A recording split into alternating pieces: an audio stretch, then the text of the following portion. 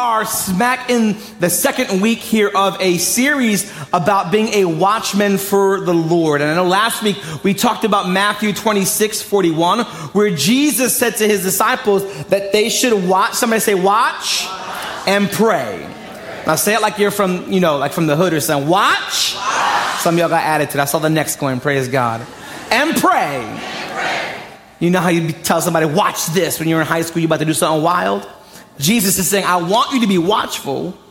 I want you to look at everything around you happening, but not look at it with physical eyes and natural perception, but look at it with a spiritual perception so that you can see what the Lord is doing. And a big part of this year, I believe with all of my heart, the Lord is asking the church, aka y'all and us, me, right, that we would have a watchfulness in our hearts and that we wouldn't just do things to do them, but that we would do everything with an intention. And that we would be watchful as to what is transacting around us in everything that we do. And I encourage you that I know that the idea of being a watchman might seem daunting, might seem weird, might seem churchy, but what it means to be watchful is really simply this, that you have a mental awareness and spiritual alertness in your times of prayer. That you don't just come to God with a laundry list of wants and needs, but that you're being perceptive and discerning in the spirit to say, Lord, what are you saying to me and what do you want me to do? Amen. I'm in Isaiah chapter 21 verse 6, an interesting set of scriptures here that I'll be reading from the ESV. Isaiah 21 verse 6 down to 10, and it reads like this. For thus the Lord said to me, this is the prophet Isaiah talking. Go, set a watchman, let him announce what he sees. When he sees riders, horsemen in pairs, riders on donkeys, riders on camels, let him listen diligently, very diligently. Then he who saw cried out upon a watchtower, I stand, O Lord, continually by day, and at my post I'm stationed whole nights. And behold, here come riders, horsemen in pairs. And he answered, fallen is Babylon, and all the carved images of her gods he has shattered to the ground.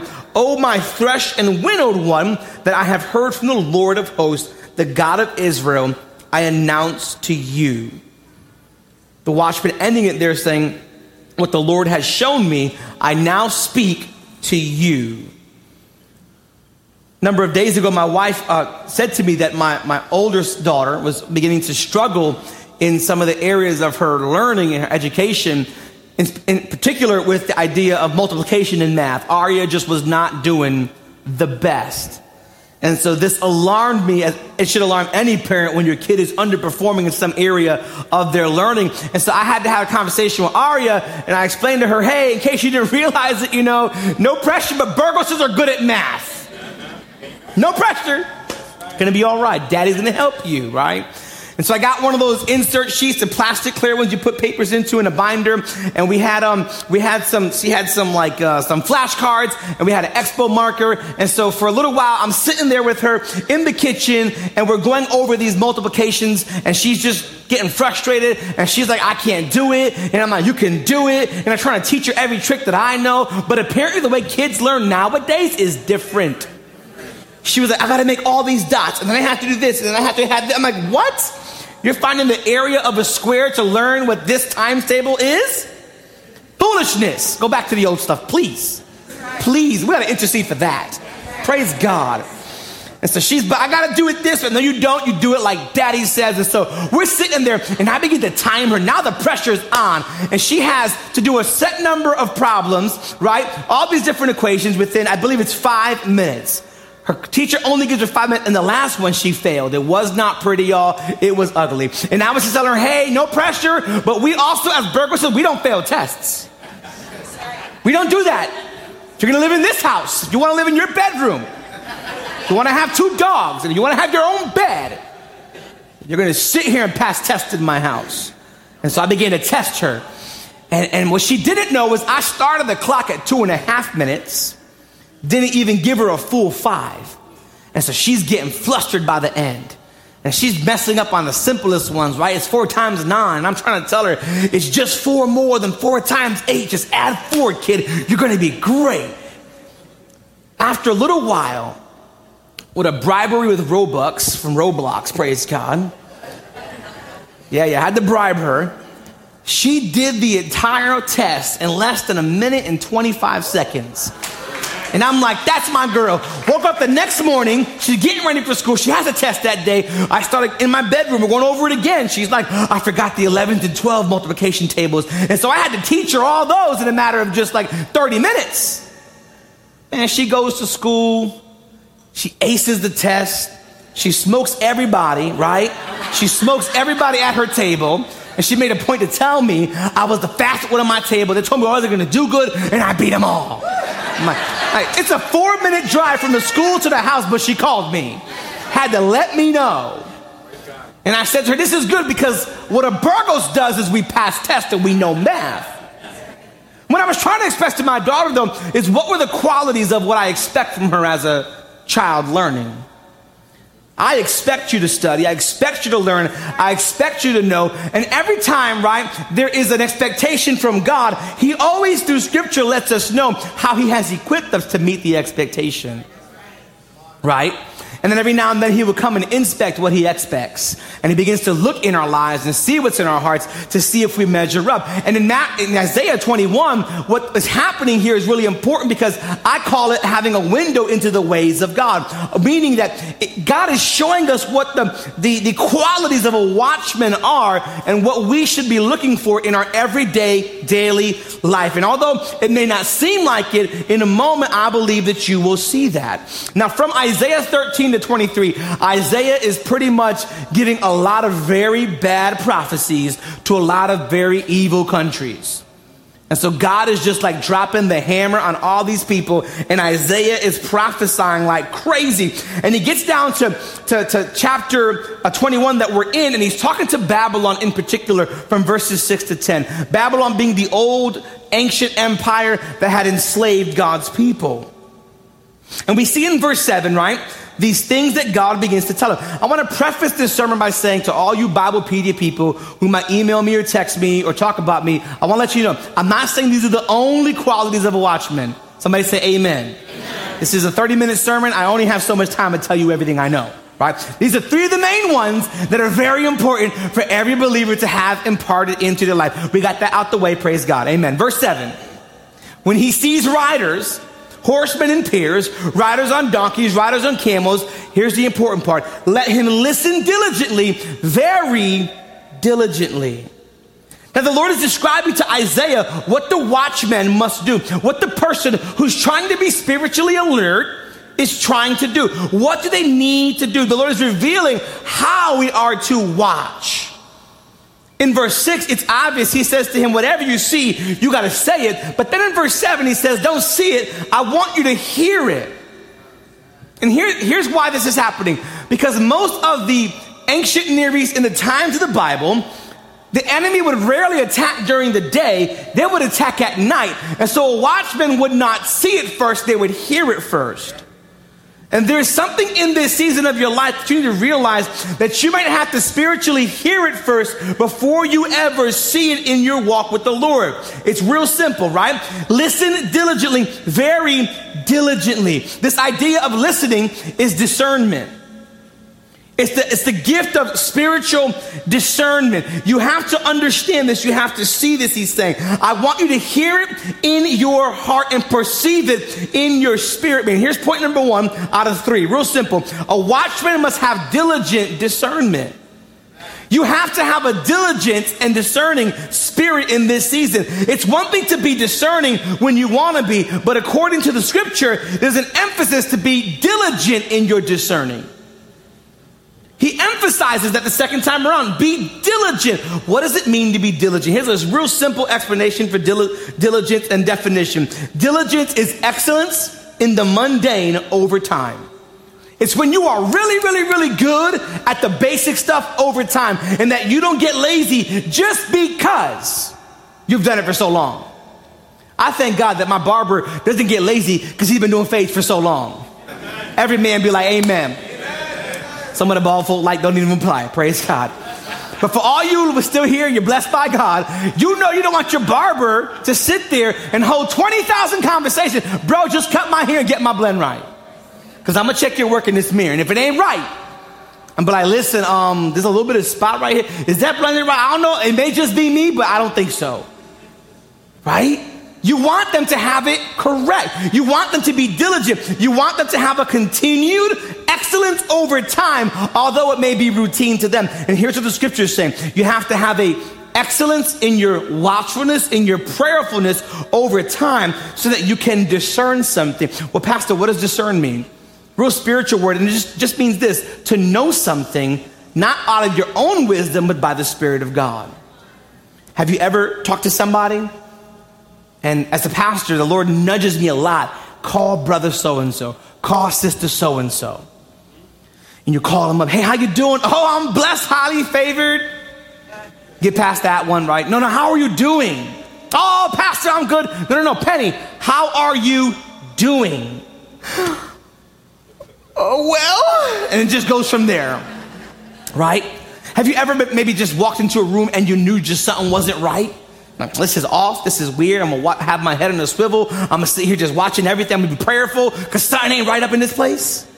That's a discernment in your heart.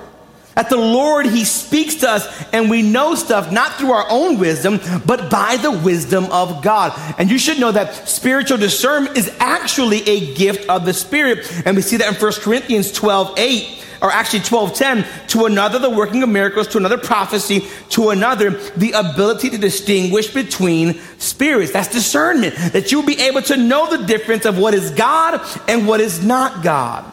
But every single one of us has a level of discernment in our lives, and we're called to exercise that discernment. 1 Corinthians 2:12, now that we have received not the spirit of the world, but the Spirit of who is from God, that we might understand the things freely given to us by God. Here's what Paul is saying. We receive the Spirit of God and this gift of discernment so that we can know what God is speaking to us. Hebrews 5:14. This is going to get somebody upset, but it's all right. Hebrews 5:14. But solid food is for the mature, for those who have the powers of discernment, trained by constant practice to distinguish good from evil. A mark of spiritual maturity is that you're discerning, that you understand the difference between godliness and evil, that you understand what is good for your heart and what is not good for your heart. Secondly, this verse tells us that we should train our discernment. And what does that look like? Well, when God speaks to you, when you feel an impression of the Spirit, do you act on it? If God says, I want you to encourage Pastor Jose, do you actually go and encourage him? Oh, I have a word for you to give to Pastor Sandy or to Becky. Do you actually go and do what God says? When he tells you to pray and intercede. Now, I told the first service, I got to tell y'all too, you prophetic people are weird sometimes. I take that back all the time. And if something happens and then you be like, oh, the Lord told me 3 weeks ago, don't tell me.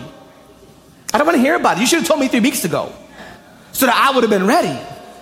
But because of your lack of discernment, you weren't able to give the word, right? Because you weren't being discerning. But in this season, the heart of God is to say, I want my people, sons and daughters far close to me. I want you to know that I'm working in your life. And I want you to know it's only by my goodness and by my grace. I need you to be discerning. Some of you are always wondering about what the will of God is for your life. Did you know that you can only find that through discernment? Amen.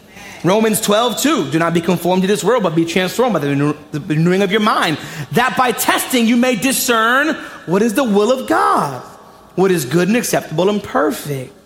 You understand that you find God's will through discernment? You build discernment by spending time in God's presence and being able to speak to the Lord. One of the chief qualities and characteristics of a watchman is that you got to be diligent in your discernment. Recognize that coming to the family of God this year means that you have to be discerning. That when the enemy comes, you have an insight into how he comes. You know he is coming from this angle. You know when that person calls you who you ain't got no business talking to. You know God, when the voice of the Lord said, don't pick up that phone call. Don't reply to that text message. Don't hit that DM. Let them off of IG. Don't even do it. Got some conviction over here. Praise God. Y'all were like, oh, Jesus. We didn't even go to Snapchat yet. Praise God. But you know, right? that when the Spirit begins to speak, you know what's good for you. That when you follow the word of the Lord, you begin to train your discernment. Tell the person next to you, train it. Train it. Well, how do I build my discernment? Number one, I want you to speak to the Lord. Speak to the Spirit of God. Having a relationship with the Lord is very important. Reading your word. The Bible says the word of God can discern between what is good and evil. It discerns between the piercing of the division of soul and spirit, the joints and the marrow. That's Hebrews 4:12, where it talks about the idea of the word of God teaching us to discern. Well, how does that work? If somebody tells you something contrary to God's word, you can discern that's not Christ. You can discern that's not for your life, right? So reading the word of God, simple stuff like prayer and worship, finding a mentor, right? Finding spiritual accountability is really important within community. Many of you have the gift of discernment, but you have no training for your discernment and you haven't been obedient. And many of you have a gift, have a discernment, but you haven't been utilizing it because you rather walk in disobedience. Don't worry, Jesus still loves us. Amen. We find our second quality of a watchman in verse 8. Then he who saw cried out, upon a watchtower I stand, O Lord, continually by day. And at my post I am stationed whole nights. And behold, here come riders, horsemen and peers. And he answered, fallen, fallen is Babylon. And all the carved images of her gods he has shattered to the ground. The watchman is crying out. Here's what he cries out. I stand on this tower every single day. And what is he saying? Real simple. He's saying, I've been obedient. I have been told to stand here and I'm being obedient. But then he begins to complain. At my post, I'm stationed whole nights. But don't worry, you have never complained to God that he's not moving within your time frame. Don't worry, you've never been like, God, you ain't doing it like I thought you would. But the watchman is saying, God, I'm standing here day and night. I have been here. Where is the movement that I'm supposed to be looking for? If you're going to be obedient to God this year, it's going to take, here's point number 2, a persevering obedience. A watchman should have a persevering obedience. What does that mean? That even when it doesn't feel good to be obedient, that we're going to be obedient. The Bible says the watchman, finally, verse 9, he begins to see enemies approaching. He begins to cry out, I see them, they're coming. And then he has a report. What's the report? Fallen, oh fallen is Babylon. But this is where it gets interesting to me as a student of the Bible. The book of Isaiah is written somewhere in between 740 BC and 690 BC. A 50-year span of when this book could have been written. But Babylon, first of all, Assyria did not defeat Babylon in their city until 682 BC, which is at least minimal 8 years away from when this was written or more. And then Babylon did not completely fall as an empire until 539 BC. Pastor, why are you telling me historical dates? How's that going to make me a better prayer warrior? Because the watchman had to be obedient. Had to persevere for anywhere from 8 to 120 years, so to speak. And what the lesson here is that you may have to wait some things out in the spirit. You may have to do things longer than you actually want to, but if you're obedient to God, he will reward you with the message for those around you. Some of you need a word of the Lord for your family, for your loved ones, for those who don't know Christ, for your community, for your church family. You may have a word, but the Lord might give you a waiting period of a year, 2, 3, or more before he tells you fully what he's trying to initiate in your life. But you are rushing God at every interval, and you want God to speak now. But sometimes you know you only tell people some things who are your real friends. You don't meet somebody the first time you meet them and tell them your whole life story and all your dirty secrets. Matter of fact, we don't tell most folks none of them. Just that one person who knows everything. Most of us have one or two, maybe one person who knows everything, because there's some things you have to build something with for. I believe when it comes to being a watchman and someone who's prayerful and someone who's obedient to God, he wants to make sure that we're going to be consistent in our walk with him. It is easy to be obedient in your resources and your tithing and your giving when everything seems okay. It's easy to be obedient in your servitude to God when you feel like you have enough time. It's easy to serve God when everything is going right in your life. It's easy to do like what Christians are supposed to do when God is answering all of your prayers. But the moment it feels like you are in a wilderness moment of your life, do we give up on God? Do we get tired of waiting on the wall for God to respond to our prayers, to our watchfulness? But it's the role of a person who is committed to this to be obedient to the point of God giving us a prophetic fulfillment of why we are there on the wall in the first place. The quality of a watchman is that even when things take longer than expected, their perseverance outperforms their expectations. That they are willing to go further. Even when it gets uncomfortable, even when it's difficult, you have to stay the course. See, the watchman in verse 9, he says, you know what? Finally, I begin to see. Verse 8, I don't care. Nobody says he's complaining. He wants all the smoke. I've been here all day. Nobody else comes and helps me. I've been doing this all night. And da-da-da-da-da. And then finally he's like, oh wait, but behold. He tries to flip the game on us. Behold, I see something. Behold is like the biblical version of Ayo. It's like, Ayo! It's just, he sees it. And he begins to give this prophetic utterance now. Now he's like, yo, I see what you told me to look for in the first place. I see the enemy coming. And he goes, wait, it's not even the enemy. It's actually a messenger. And here's what they're telling us. God has defeated our enemies. We have to be obedient. You see, when God asks you to do something, it's not enough to be partially obedient, and it's not enough to have a temporary obedience, but God wants you to have a complete obedience in your life. That you would cultivate obedience in the small, and you'll find it easier to be obedient in the big things. If you can't be obedient with the small, you can't be obedient with the big. But some of us want to go directly to big, and God said, no. If you can't be obedient in the small, how can I ever help you with larger things? But we got to cultivate this obedience. Let's recap as I close with this thought. First, a watchman must have diligent discernment. It's not enough to temporarily or sporadically discern, right? We need to be diligent, consistent, and continuous with our discernment. And secondly, we have to be persevering in our obedience, right?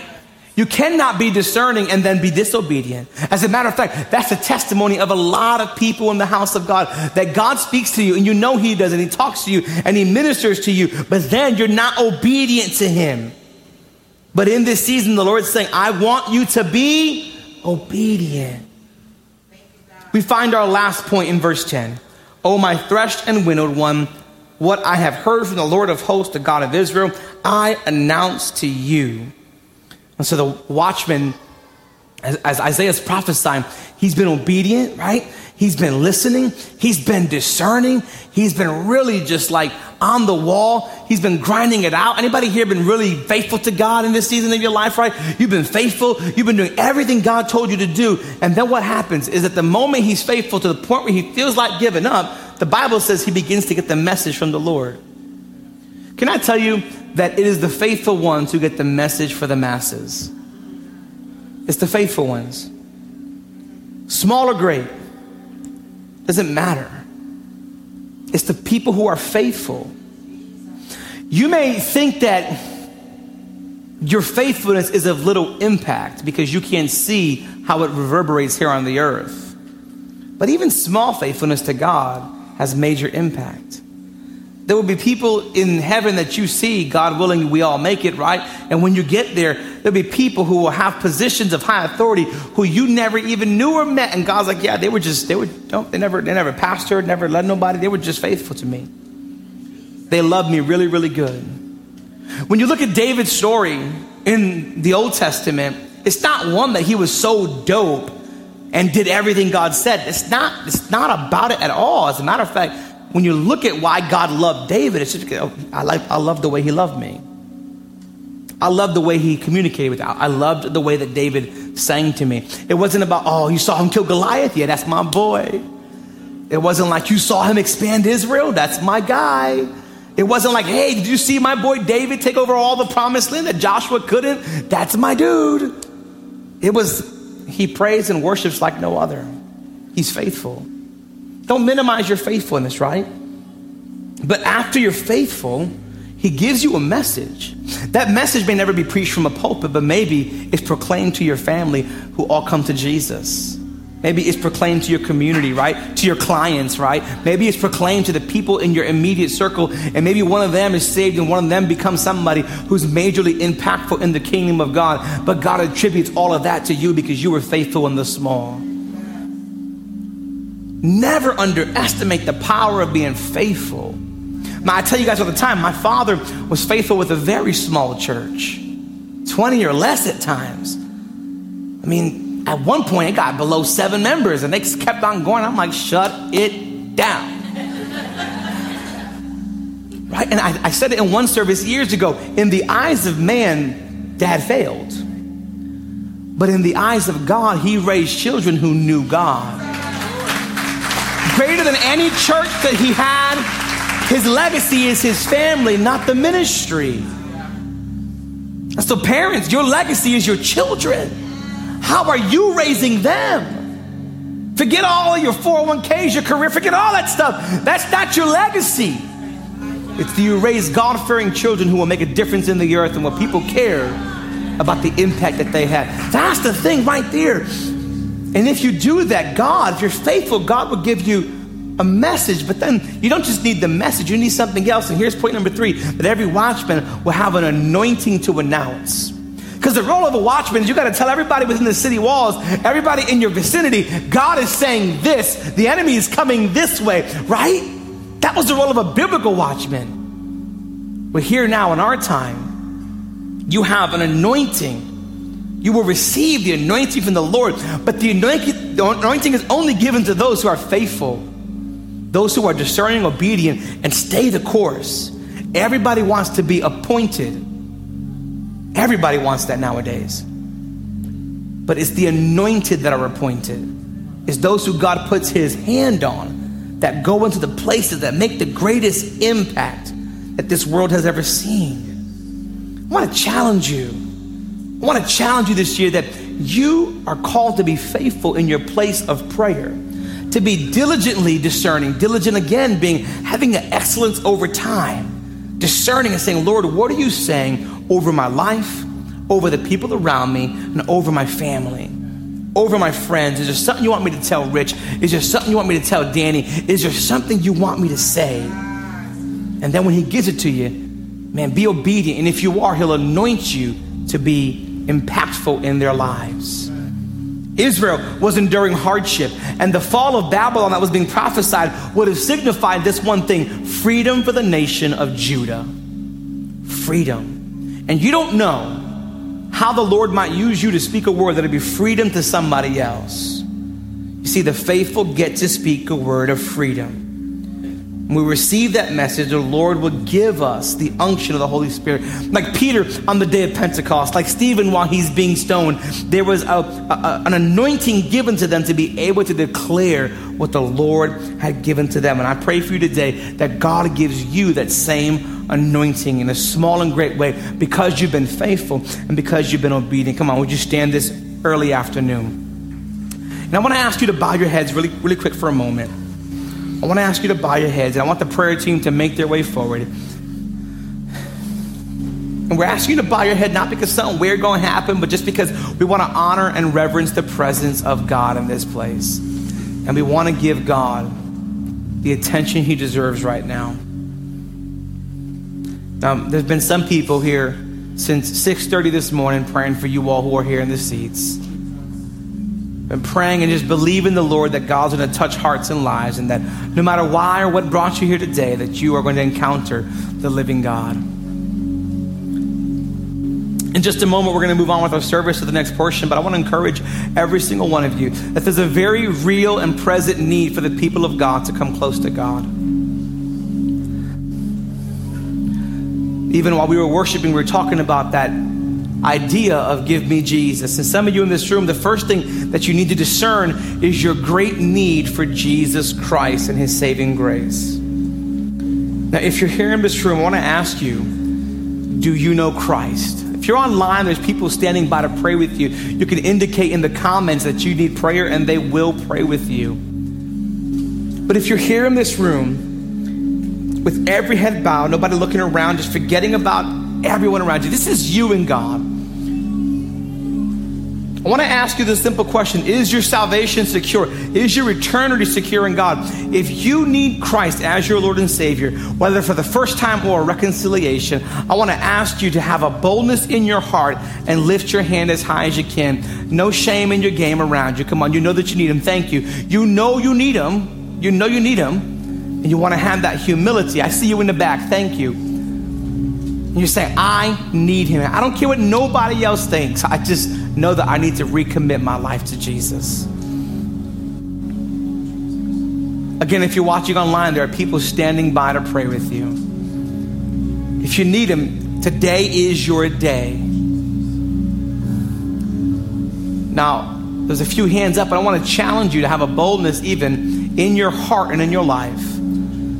Jesus said, if you're ashamed of me, I'll be ashamed of you. But to have a boldness for Him and just to come up right now and receive prayer from our prayer team as we're going to segue now to the second call. If that's you with your hand up, come on, come forward. I believe that today is your day of salvation. Would you put your hands together for them?